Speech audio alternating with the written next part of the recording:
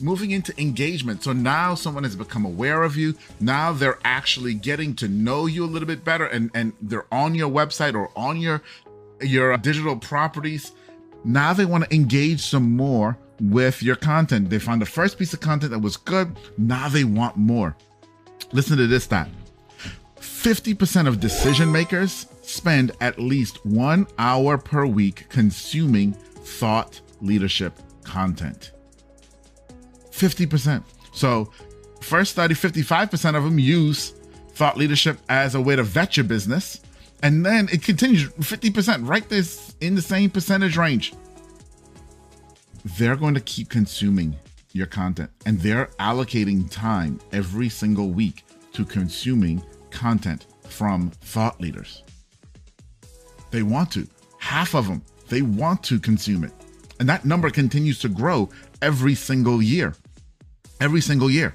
Okay. So we've made them aware.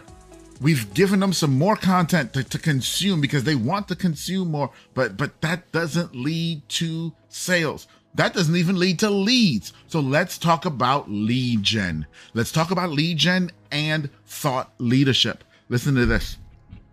47% of C-suite executives, so that's top level management, 47% of them say that they will share their personal contact information with thought leadership brands. Okay? Think about that for a second. Just think about that for a second. Almost half of the executives that are considering your product or service, not even their generic corporate contact information, not even their assistant's contact information, they will give you their personal contact information because they've bought into your thought leadership. Think about that. Direct. That's lead gen.